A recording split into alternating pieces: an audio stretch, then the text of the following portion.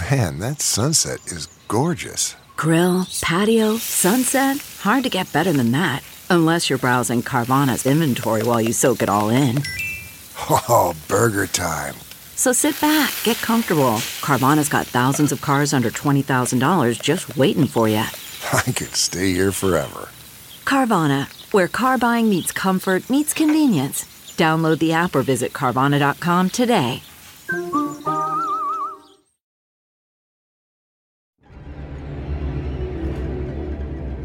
Fangoria magazine is back and better than ever in a deluxe 100-page quarterly edition.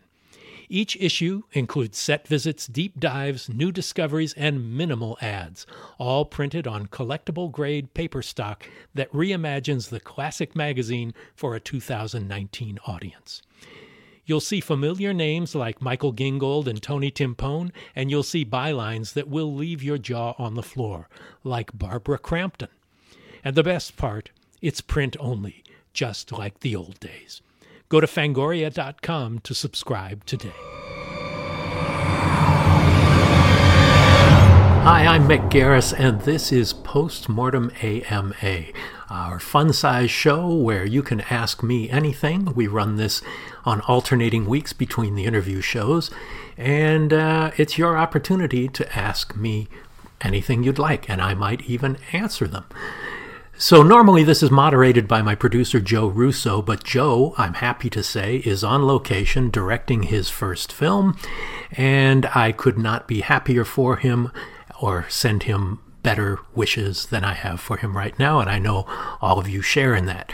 However, that leaves me on my own, and so I'm going to answer your questions directly.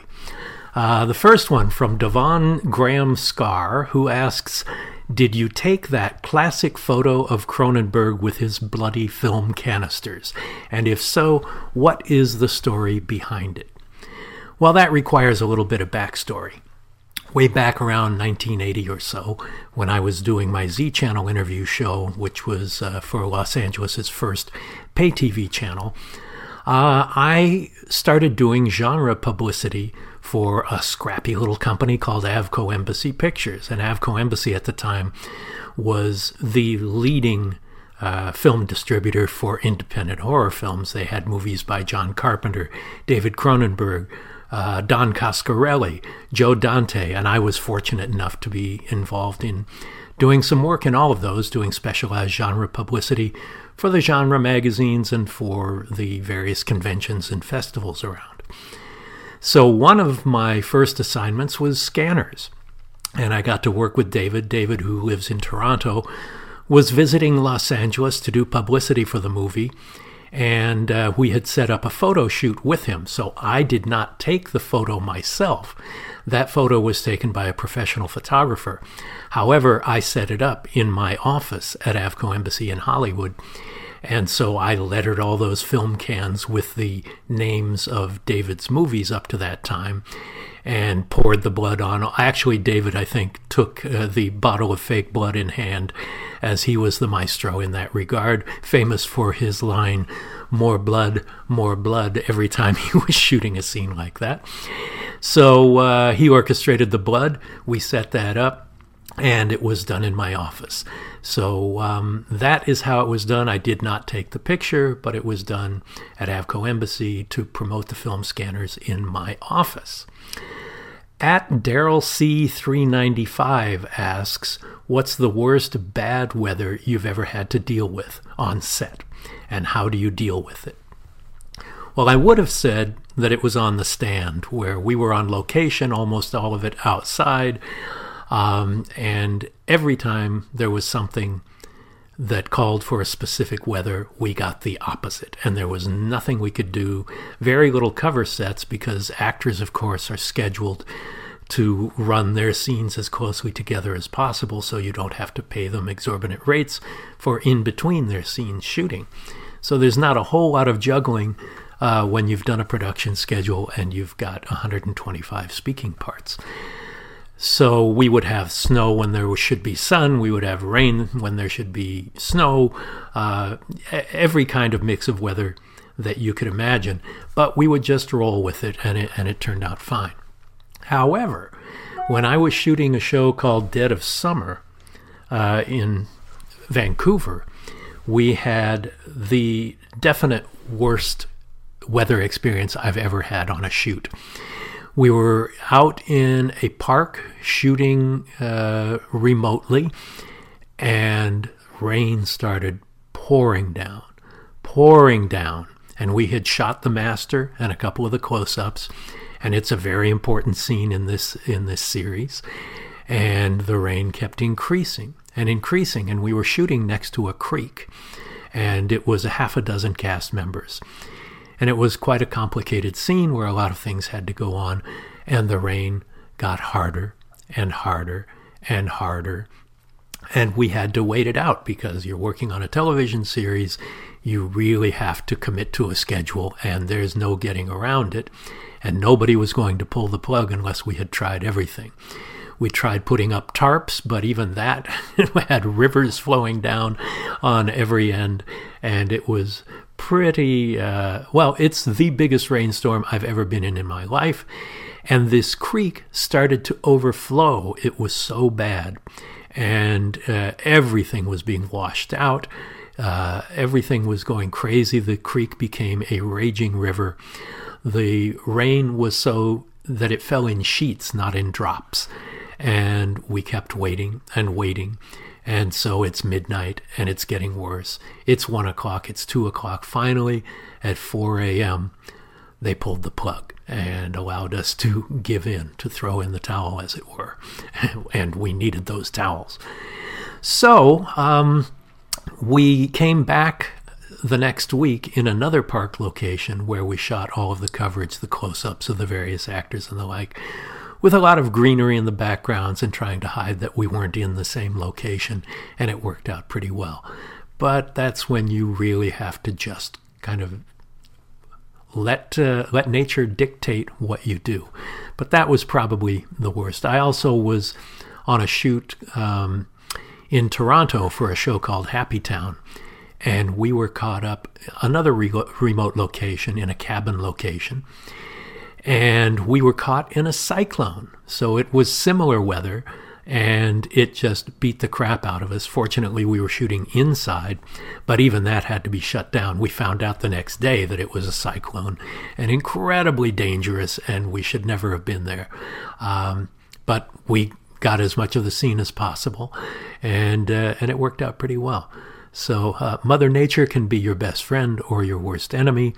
And if you're a filmmaker, you just have to learn to roll with the punches, as in every other respect. Okay, why was Stephen King's melting face cut out of The Shining? So for those of you who have seen these pictures and the like, they've been circulating the internet again recently quite a bit, where Stephen King plays the band leader Gage Creed in this nightmarish ghost sequence in the Shining miniseries that we made together with Steven Weber and Rebecca De Mornay.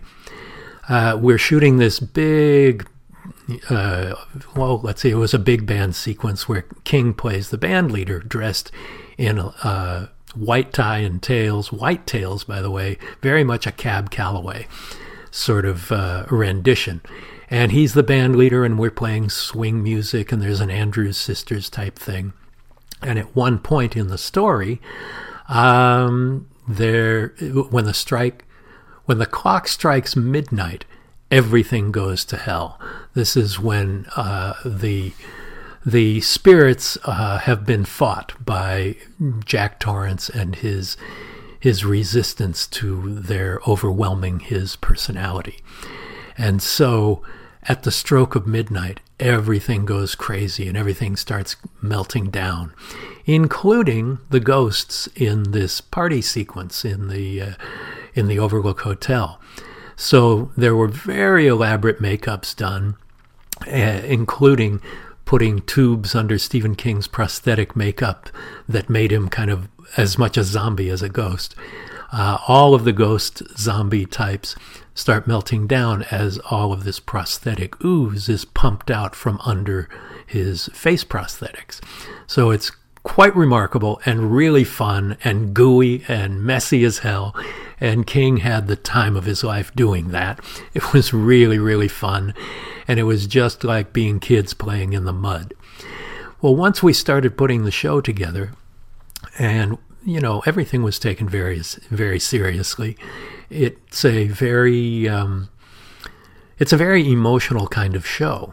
And the decline of Jack Torrance and his relationship with his family and everything, we take it very seriously. And everyone was very committed to that and the drama of it. We certainly did not shy away from the suspense and the horror of it. But this scene, this meltdown of these characters, just was a little too monster movie. It kind of turned everything into a B-movie direction that didn't seem to fit everything that was around it. So we basically made the choice to delete it. It was a difficult choice. It was really a rough one to make because all of the work that went into it. We had the Emmy-winning effects from Steve Johnson and Billy Corso. The makeup effects were very elaborate, took hours and hours and hours to shoot and to orchestrate. All of that was very complicated. But once you see it sticking out like a sore thumb, you just have to make the decision on what's best for the movie. And we made that decision. King was in on that decision as well. But it just really, when I looked at the first cut and saw everything in its place, it just did not seem to fit emotionally. All right, so that is this week's Postmortem AMA, our fun-size Q&A show where you can ask me anything. You can send your questions to us at postmortemgram at Instagram, on Twitter at postmortemmg, or to our producer Joe Russo at Joe Russo Tweets on Twitter as well. And bring them on. I'm looking forward to your questions, and thanks for listening to Postmortem AMA.